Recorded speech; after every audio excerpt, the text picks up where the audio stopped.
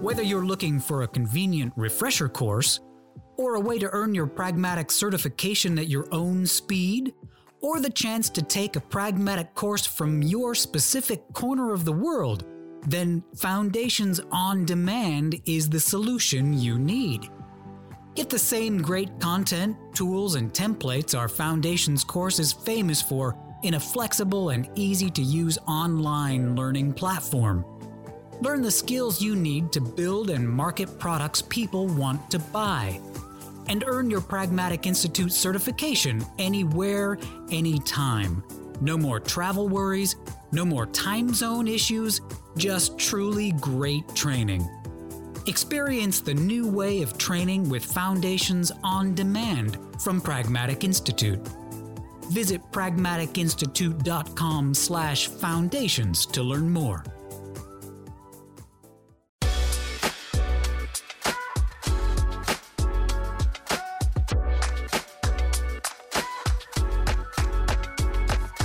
Hello, and welcome to the Pragmatic Product Chat series, where we tackle the biggest challenges facing today's product management, product marketing, and other market and data-driven professionals with some of the best minds in the industry.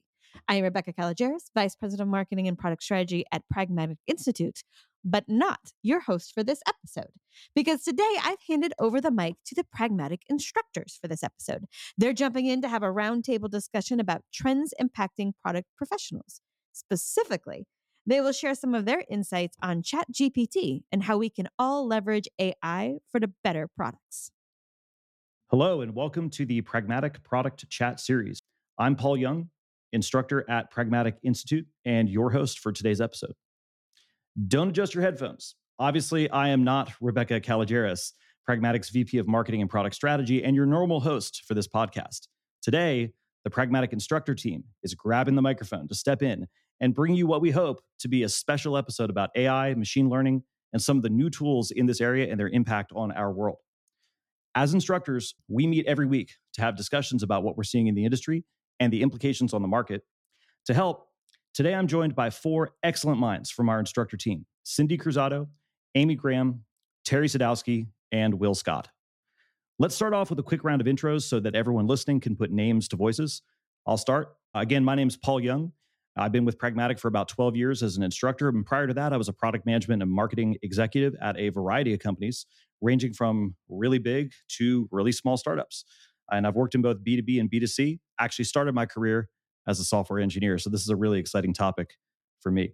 Cindy, I'll hand off to you next. Sure. Hey, friends. This is Cindy Cruzado. Great to be here. I'm excited. I started my journey at Pragmatic just over 6 years ago. That kind of scares me. But before that, I've been lucky enough to spend my entire career in product management and product marketing. I teach all of our classes, including our new Insight class. So very excited to be here. All right, Amy. Hi, y'all. Amy Graham, based out of Denver, Colorado. I started right around the same time as Cindy did, so I guess 6.5 years now. My background's pretty unique. I've done everything from human resources to director of operations to project management to leading software development teams, as well as creating and leading product teams. So super excited to be here and looking forward to this chat. All right. Let's go to Terry Sadowski next. Hey, folks, it's Terry Sadowski. Happy to be here. I actually took my first Pragmatic course about 20 some years ago and have been a proponent and advocate ever since, and was fortunate enough a couple years back to join Pragmatic as an instructor. Like Amy and Cindy, I've had a pretty eclectic career. I've worked in a variety of different industries, B2B, B2C, in a variety of different roles, but all around products. I've run marketing organizations as a CMO, chief revenue officer, run product organizations, general manager for big companies like Paul, and also small startups, some of which did quite well, some of which went completely by the wayside. So excited to be here, excited to be talking about this topic as well. All right. And finally, Will Scott. Thanks very much, Paul. Hi, all. So my name is Will Scott, and I am the latest addition to the Pragmatic instructor team. But behind me, I have a 25-year-plus career, hardware, software, services, SaaS, big companies, small companies, startups, in marketing and management, product management roles. And I, too, took my first Pragmatic course about 20 years ago. Throughout my career, I've always lent on that learnings I got in the course to help improve how the companies I work for have thought about products. So pleasure to be here. Fantastic. All right, so today's topic, we're going to be talking about some of the amazing new AI and machine learning tools, specifically one that's been in the news quite a bit lately with ChatGPT. And I realized that ChatGPT, although it's really hot, it's been in the news quite a lot. Maybe not everyone is intimately familiar with exactly what this thing is. So before we dive into talking about some of the implications of this tool and its impact on all of our world, I was wondering, Terry, if you might start off by giving those who may just be coming into this a little bit of an overview of what this is, and then we can talk about why we care about it. Yeah, absolutely, Paul. I think it's good to kind of get everybody on the same page so we all understand. Some of you probably have done a deep dive into this. Others of you, maybe you're here to just kind of get acquainted with what ChatGPT is. But fundamentally, what ChatGPT is it is a language model. It's based on artificial intelligence.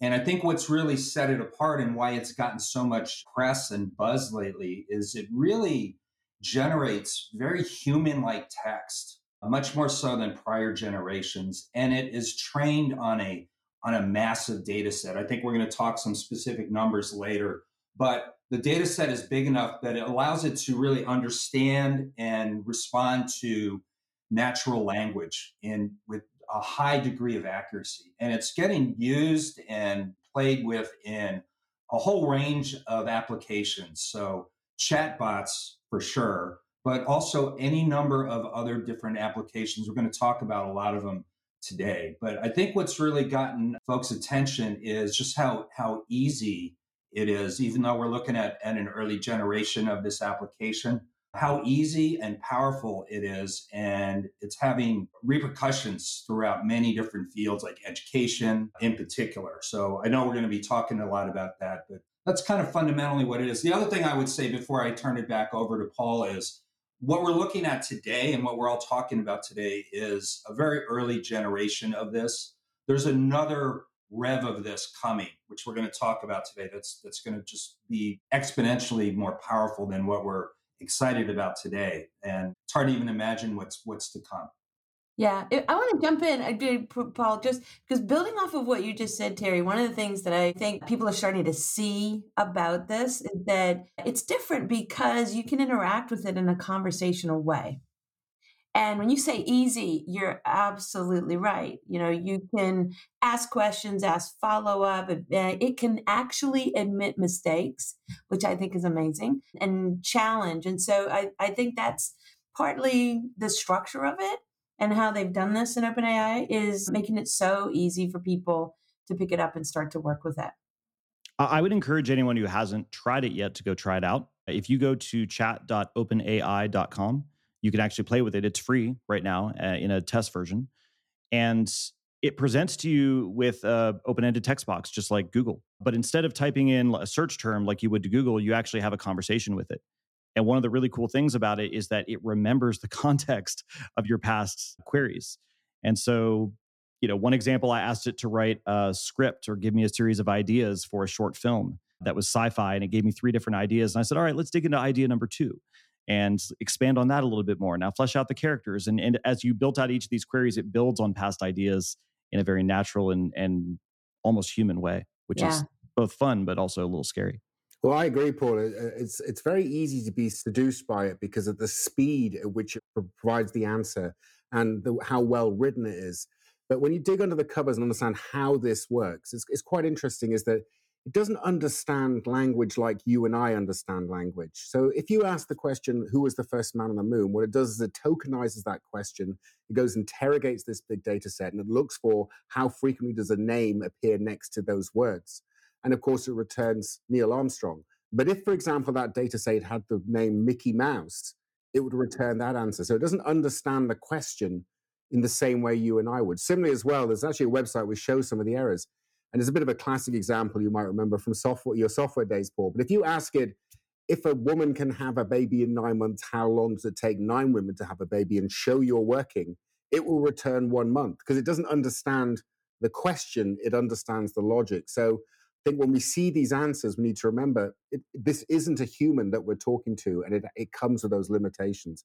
And so that's, I think, one of the cautions we have as well. I think it's one of the things that gets people a little scared of it and the possibilities with it is that we assume might replace us, right? But it's a great distinction that you just made. So obviously ChatGPT has been in the news quite a bit recently. Today we're going to focus on its implications to product management and marketing and those worlds. But, Amy, Terry, Will, Cindy, do y'all want to go over some of the big, headlines or things that grabbed your attention that ChatGPT is? It's amazing how quickly ChatGPT has replaced NFT as the buzzword of the day just over the past, 3 months. But it's come up with some big implications in a variety of areas. And I know we collected a few of them for our listening audience today. Do y'all want to go over a few of those about places where it's kind of had an impact? Yeah, I mean, I'll jump in. One of the things from my educational background, I jumped on the headlines where it actually passed the bar exam and passed some tests that I think Cornell, some others have put in front of it, not necessarily getting, straight A's. And I think that's worth noting too, to what Will was talking about, but that, there's an application there that it makes me start to think about right away is as a tutor, for example, and helping guide students to think about, that kind of test preparation and stuff. But the educational parts of this, have grabbed positive and negative headlines. That's the positive one. I think the negative one, I can only imagine students getting their homework done faster and the possibilities around plagiarism, which have always been there as we've been getting more and more automated. I can see a bunch of different startup companies trying to provide tools to classroom to help with it. But, it's on the tip of the iceberg around education, I'm sure.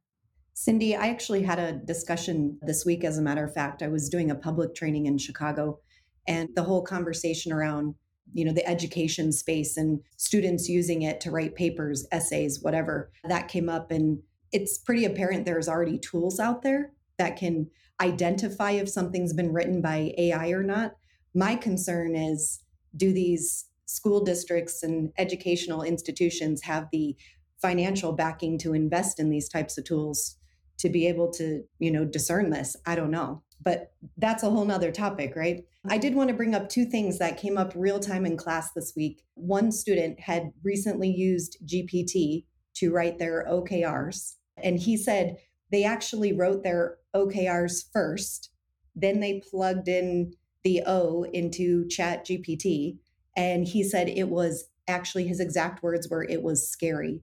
It was frightening. It actually produced almost the exact same thing that they had already written. So we had a conversation about that.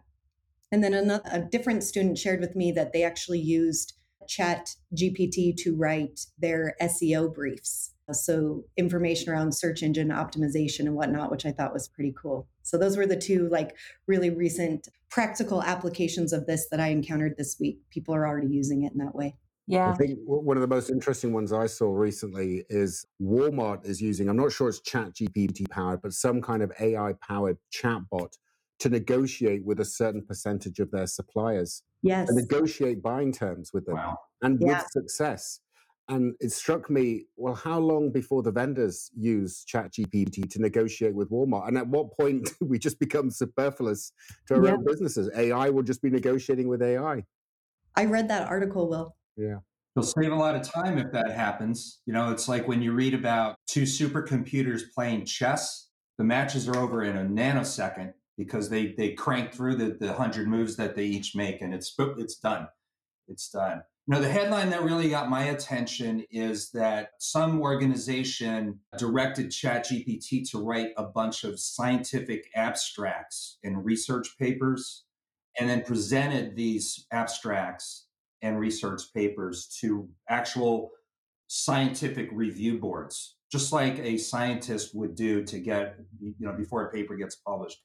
And it fooled these experts about 1/3 of the time, which is just shocking, because if the experts are getting fooled on their deep knowledge of a specific subject, what chance do the rest of us have when it's just more topical kind of information or news information where there's already a high degree of skepticism of what we're reading at any given time about the news? I think this is just going to amplify it. And we're only at the very beginning. Yeah, I think we're still day zero. Right. Mark these days. This is bigger than the internet. I think. I really think it is. I mean, when you hear these, it's 90% more accurate at reading radiology results than humans are.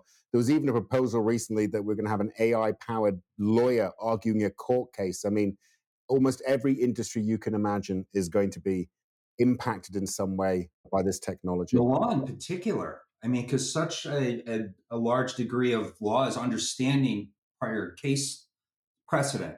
Yes. And the magnitude of humans understanding that is hard to even get your head around. But loading all that into an engine like this and that being able to kick out decisions and precedent and arguments, I can see this being really an impact on the legal industry as well as just about every other one. It's almost hard to think of an industry that won't be impacted. Almost anything you can dream up. Yeah. And just to show this is not a pie in the sky discussion about a theoretical technology, the big players in the industry are now starting to react. Some of you may have seen recently the news that Microsoft, they just invested billion? Yeah. Dollars with a B into OpenAI, the company responsible for ChatGPT. And OpenAI is one of dozens, if not hundreds of companies that are playing in this area. They're just one of the really hot ones right now that's getting a lot of the buzz. So you could imagine, we could all imagine some of this stuff that could show up in Microsoft products in the future, with Office. If you're writing something, maybe it'll offer suggestions. With Excel, that formula that you're trying to write doesn't look quite right. Here's a suggestion, and so on and so on and so on. The implications are all over the place. Well, they said that they're going to integrate it into Bing, which may actually make Bing a useful search engine versus Google. So that's going to be really interesting to watch that play out. They've also said they're going to load it into Word, integrate it into Word. And the way they're investing in it, by the way, I think is really interesting in that they didn't write a check. They've given ChatGPT $10 billion in Azure credits, which I think is pretty brilliant. And maybe Microsoft does that more routinely with other businesses, but it really, think about how locked in ChatGPT then becomes on the Azure infrastructure. $10 billion later, that's not a business that's going to get moved. Well, they're going to need it. If you've tried to log into ChatGPT recently, about every other time you go to use it, it's saying, I can't support you right now. I've got too much traffic. And it's been a while since I've been to a website that says I can't serve you. I've got too much traffic in this day and age, 2023. So I read they had like 1 million users within the first, it was either like few hours or like days of kicking this off. Amazing. Wow. All right. So let's pivot now to, obviously it's a new technology. It's exciting to think about the implications, but like any new technology that could be potentially disruptive, it creates a freak out moment, right? Everybody freaks out. So I guess my question to the group is, why is everybody freaking out about this? Like, what's going on here? It's going to write our things for us. Sorry, we need a positioning document. It's going to be the help me get to the end goal and get the artifact built. Whether it's good or not, whether it does its job. We're going to perhaps miss out on the collaborative process to get there. My mind goes right there. As a mom with a kid in college, is this going to change the skills that they build in college? Maybe there's a positive to that, but there's, are they still going to learn methodology? Can they write out all their work, or is it just going to be, what's the analysis from this huge spreadsheet? A little scary. I think what it's going to do, Paul, is it's going to force people to confront what they have naturally assumed as to use a pragmatic phrase, their distinctive competencies, right? So as distinctive competencies, we all know, right, is something that we're really good at, something that's valued by the marketplace, and something that we can claim as unique to us.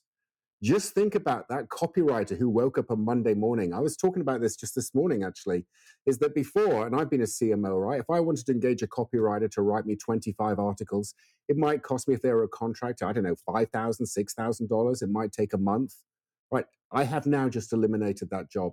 If they're a mediocre copywriter, right? I mean, it will force so many people to confront and reevaluate what are the distinctive competencies, and it's changed. Yeah. I reached out to my sister-in-law immediately. She's a content designer for a cybersecurity company. And I said, so, hey, have you heard of ChatGPT? She's like, yeah, it's all over the UX, UI forums. Everybody's talking about it. And I said, what's your feeling? Like, what's the pulse? And she said, it's pretty split. Some are worried about losing their jobs, being replaced. Some are not worried. Her perspective was she's kind of excited about it. Frankly, she thinks that it's going to help fill in on some of this kind of mundane routine kind of writing stuff and leave her to strategy and design, which she was excited about. So again, it probably depends on the area you're at and the specific task and job we're talking about, but there's opportunities to make people more efficient for sure. But there's huge fear about being replaced. I read a great quote. I wish I could claim it as my own. I suppose I could, but I won't.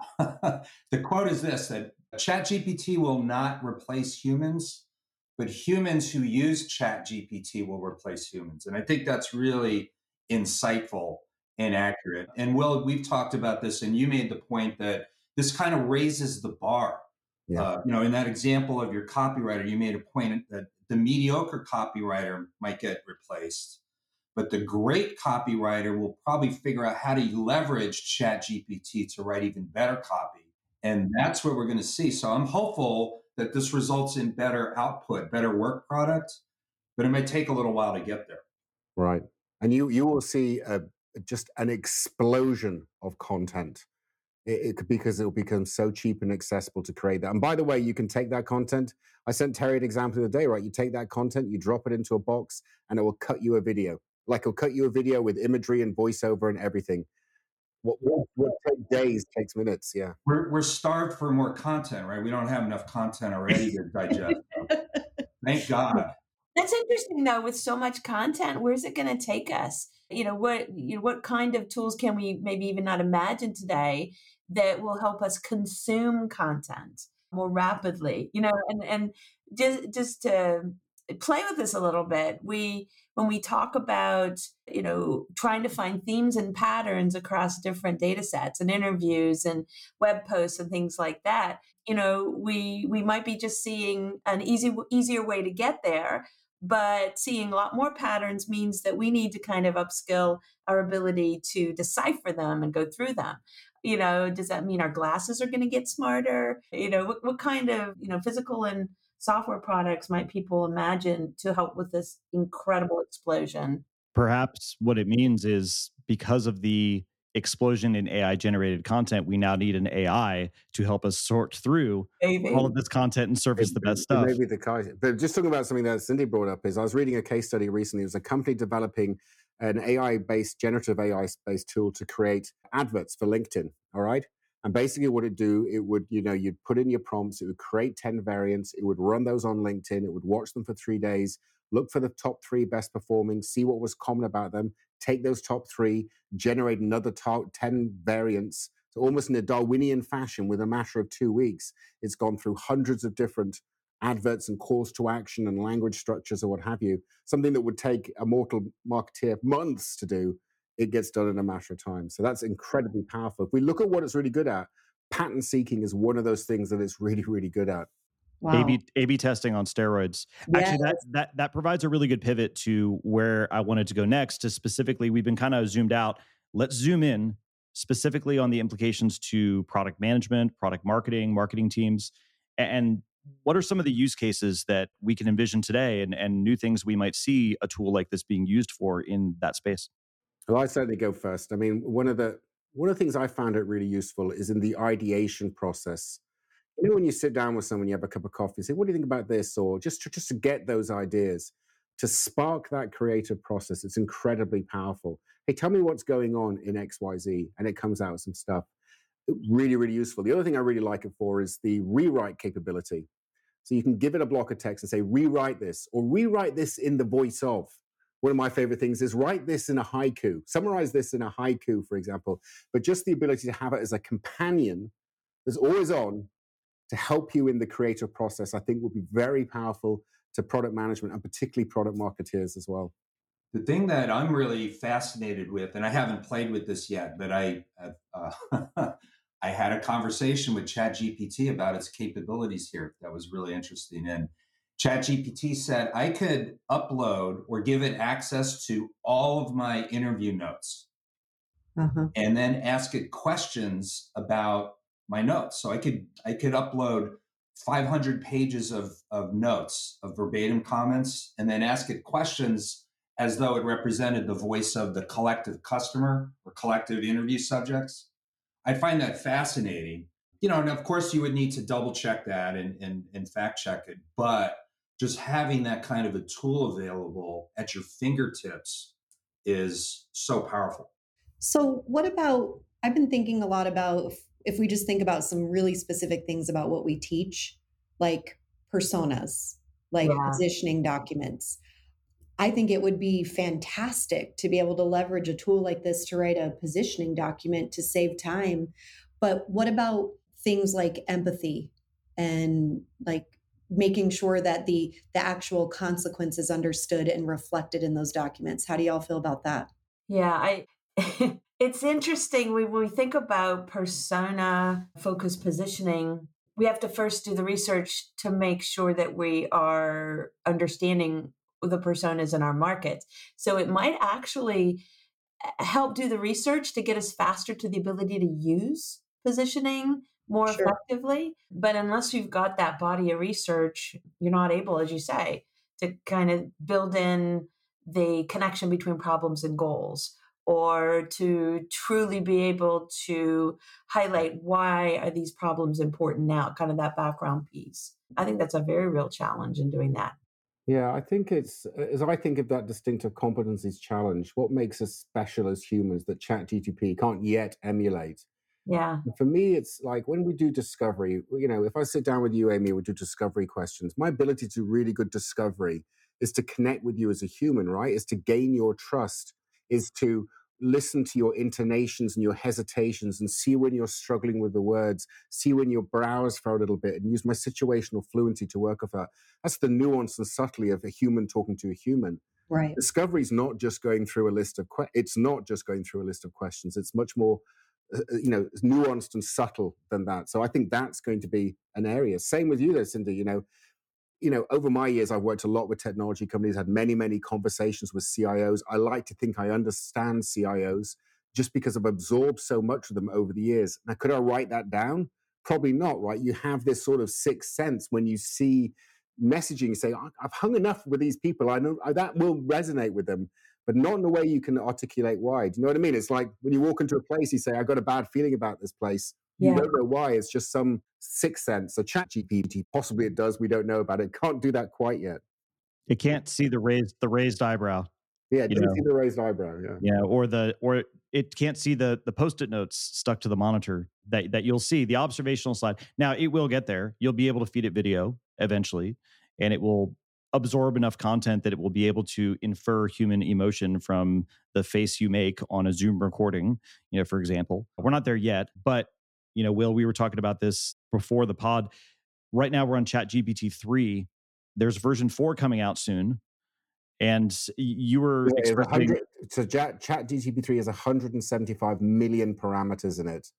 ChatGPT 4 will have 175 billion parameters in it. So it's about to get 100 times better.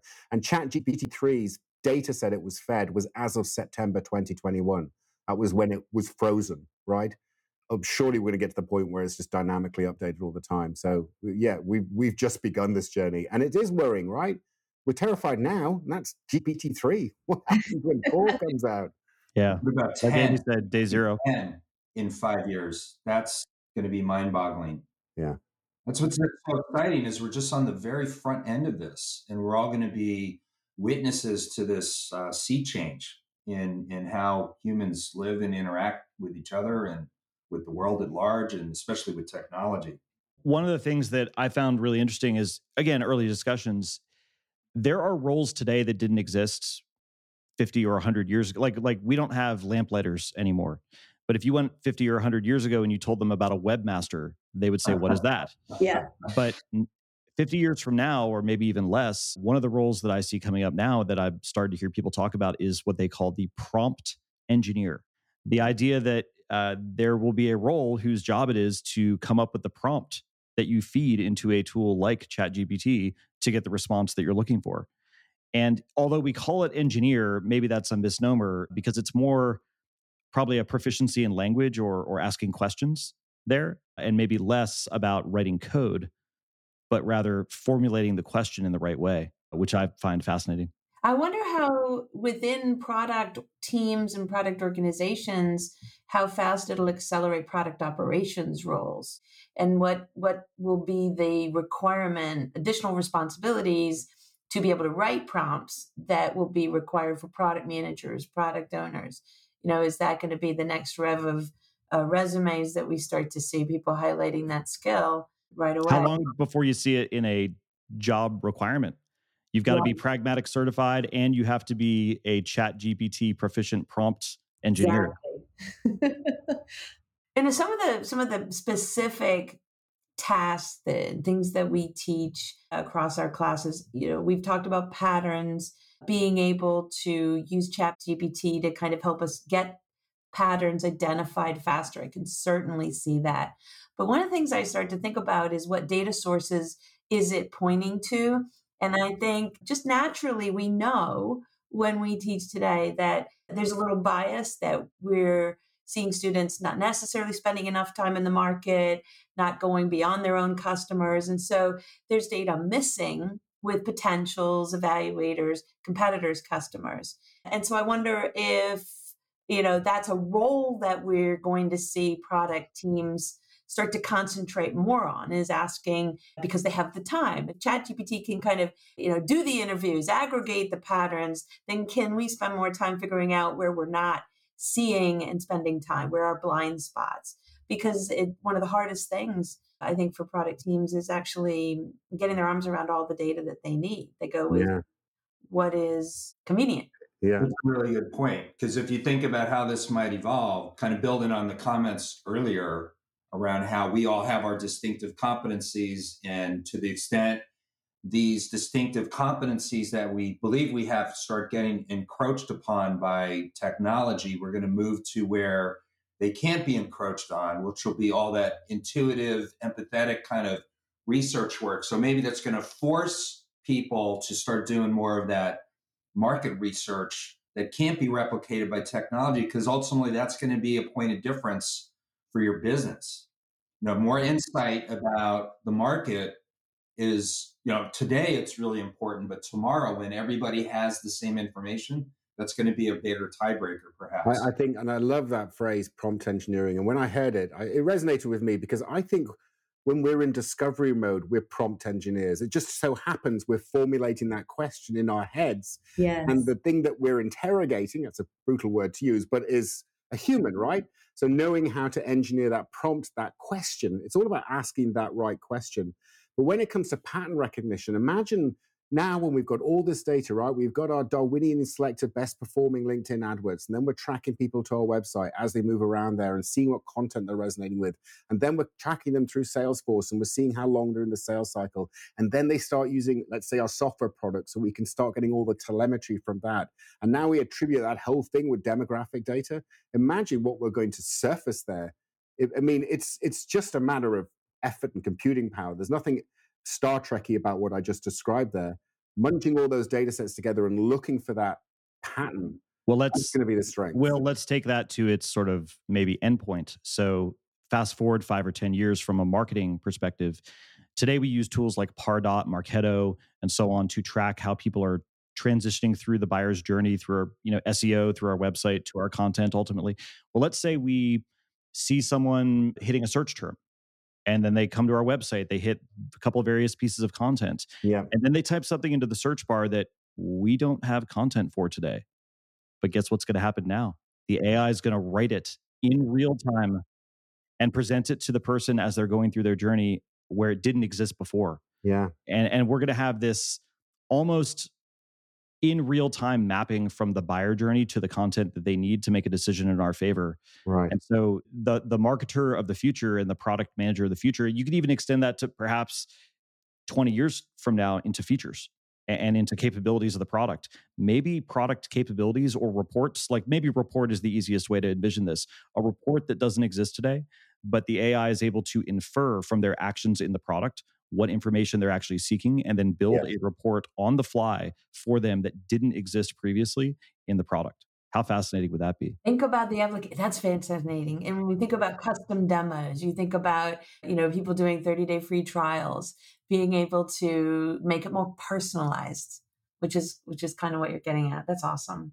All right. So there's a lot of future. We talked about a bunch of use cases here. We talked about creating OKRs, objectives and key results. We talked about processing a lot of data from interviews and surfacing some of the trends. Perhaps writing use cases or user stories is something that it could do, or writing requirements. There's a million examples if you go search right now of ChatGPT writing PRDs and writing user stories. We talked about the implications on marketing and perhaps how that might change things going into the future.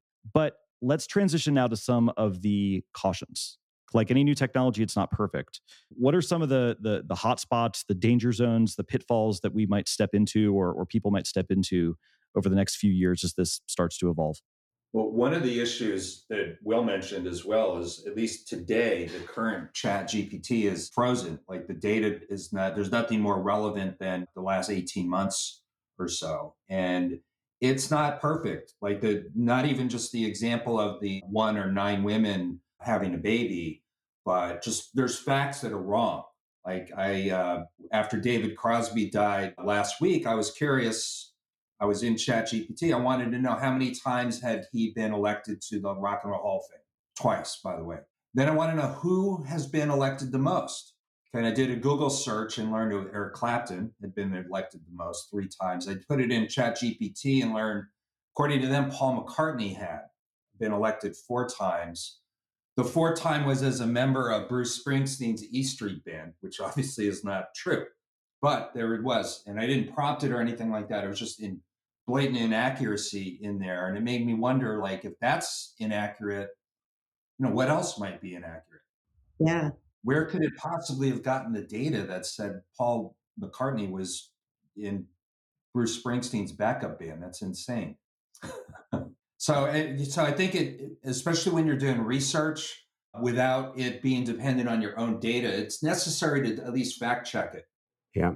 I think the danger is it presents a big old easy button that people are going to want to press. That's the real danger now. Hey, I'm not going to go and do discovery visits. I'm just going to ask ChatGPT because it sounds really plausible. Look how quickly it comes back with answers. I'm not going to spend time thinking about what's resonant marketing based on my intuitive knowledge of that market over the years. I just asked ChatGPT. We've got to watch the caution of being lazy, because I think because it is so commonplace and accessible for everyone, we will slip, if not into mediocrity, into stuff that looks the same as everyone else. So the need for us to be innovative, to access those things that are distinctive for us as humans, will just be, further elevated, I think. That's my worry about it. I love what you just said, Will. I completely agree. Perhaps just like ChatGPT is being presented today and other tools like it as a first generation or beta application of this technology, anyone using it should also treat the output from it as beta or first generation. So if you're, to use your example earlier, Will, of the copywriter or the CMO using this to generate a dozen blog posts on a certain topic, you could take those and immediately slap those up onto your website, but it would probably behoove you to fact check them, as Terry said, to just give them a read, as a human, and say, does this logically make sense? Because yes, while ChatGPT and tools like it are really good and they will continue to get better, they're certainly not perfect. And they will generate some stuff that's pretty weird. And sometimes you look at it and say, okay, that doesn't make logical sense. I used not ChatGPT, but another AI tool yesterday while I was prepping for this episode, just playing around. I'm sure many of you have seen this rage on Insta and Facebook and so on of you can plug in some of your photos to a profile generator, and it will actually produce a whole series of profile photos for you that you can use on your social networks. And so I fed it, maybe 20 different photos that I had in my library of me. And it came back with 400 different variations of like AI created photos of me that I could use on my various, sites. Some of them were actually pretty good. Some of them were hilariously bad. Like, I had 2 heads, or there was one, my favorite. I wish I can get our team to post it alongside this episode, but it was a picture of me with my arm around like a teenage version of me. So it was like 2 of me in the same, but it was just like, okay, that's really weird and creepy. And that creepiness, that what do they call? There's a name for it, where it's the that creepiness factor that sometimes crawls in with AI, where it's like close but not quite there. Yeah. It's easy to see that in images. It's maybe a little bit harder to detect that in writing yet, but we just need to treat everything we get out of it with a great assault for now. We do have to be careful. You know, Terry sometimes calls me the meta man because when I like doing meta things. So when there was this product requirements document generator available online, I asked the product requirements document generator to create a product requirements document for a product that uses ChatGPT to create product requirements documents. So I got it to design itself and actually did a decent job, but it actually brings something else, like why we should be worried. And I was joking with my wife this morning about it. I read this article that says some AI system, I don't know whether it was ChatGPT, was fed a big list of all the world's problems and asked, how do we solve all these problems? And the answer was eliminate the human race. That was the answer. So we want to be careful, right? If we've learned anything from the Terminator is we got to be careful with this stuff. Absolutely. Yeah, don't give it weapons, perhaps. All right, so that leads me to my last question. And Will, that's actually a really good segue. So we've talked a lot today about ChatGPT and other tools like it. When you think about the future of tools like ChatGPT that use AI, that use machine learning, are you more hopeful or more fearful of this technology, and why?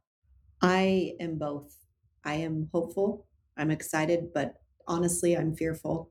I'm fearful it's going to get misused. I'm fearful for the impacts on the environment, potentially, which not a lot of people are talking about yet.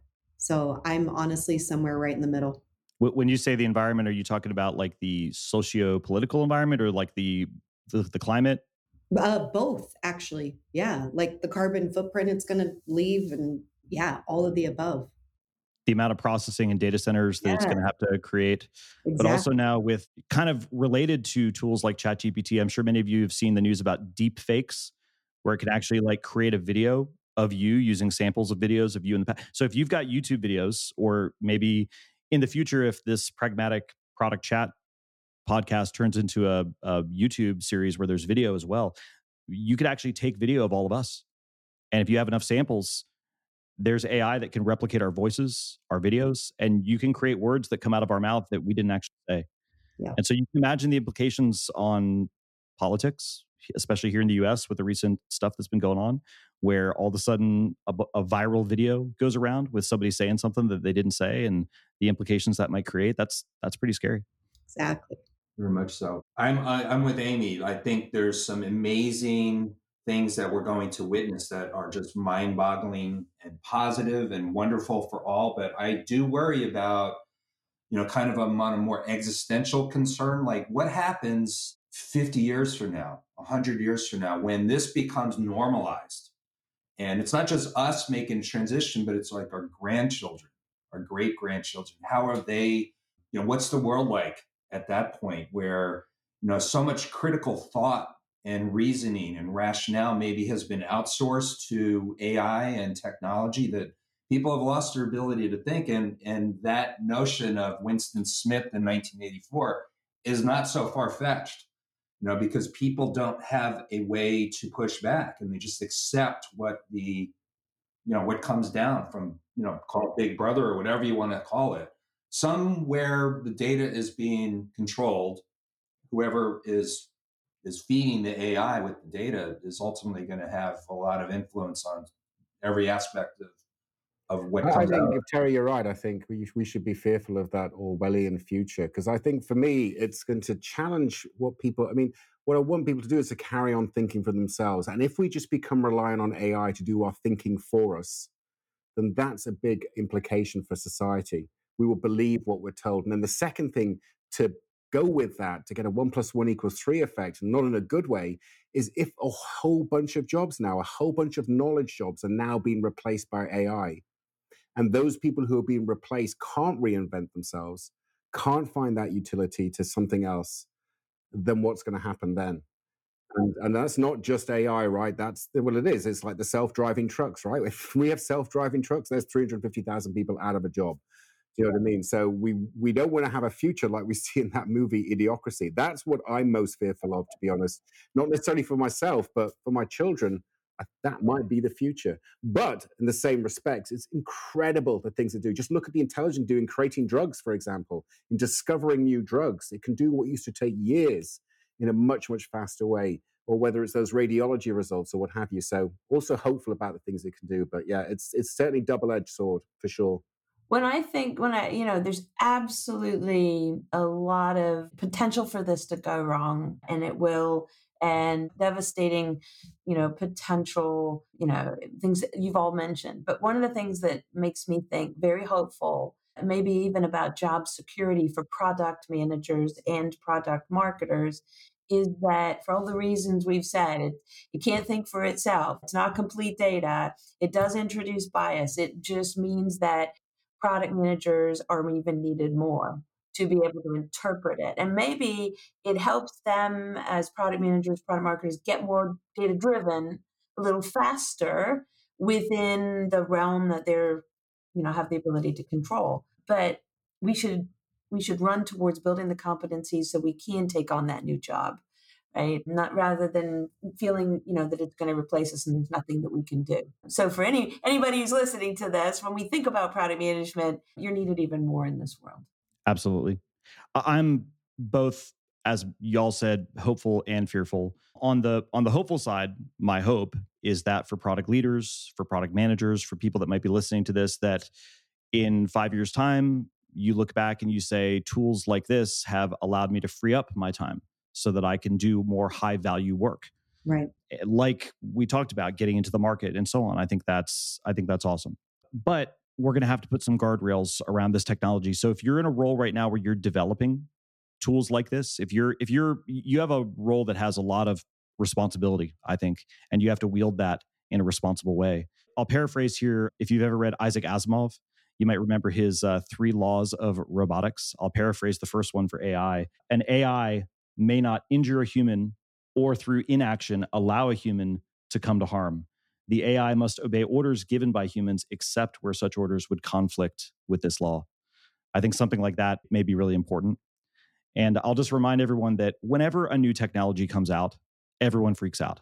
Will, you had a great word for this when we had breakfast the other day. I think you called it catastrophizing or Catastrophizing, yeah.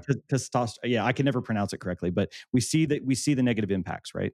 The catastrophic impacts. But I'll remind everyone that in the 1970s, 1980s, there was another technology that came out, and especially in the educational space, there was a huge freak out about how it was going to change everyone's life, and we have to ban this from schools. It was called the pocket calculator. And we look at something like long division today on paper, and we think about, why would anyone ever do that? Right? You have a calculator right in front of you. My suspicion, tools like ChatGPT will be regarded as the pocket calculator 10, 20 years from now. And it's going to be no big deal. It's not the end of the world, just like the calculator wasn't. There's going to be a lot more good stuff that comes out of it than bad. That's my hope. Echo that for sure. That's great. All right. So that does it for today's episode. Thank you, everybody, for listening. And don't forget to join us next week when we tackle another great topic designed to help you elevate your product, your company, and your career. Thanks, everybody. We'll see you soon.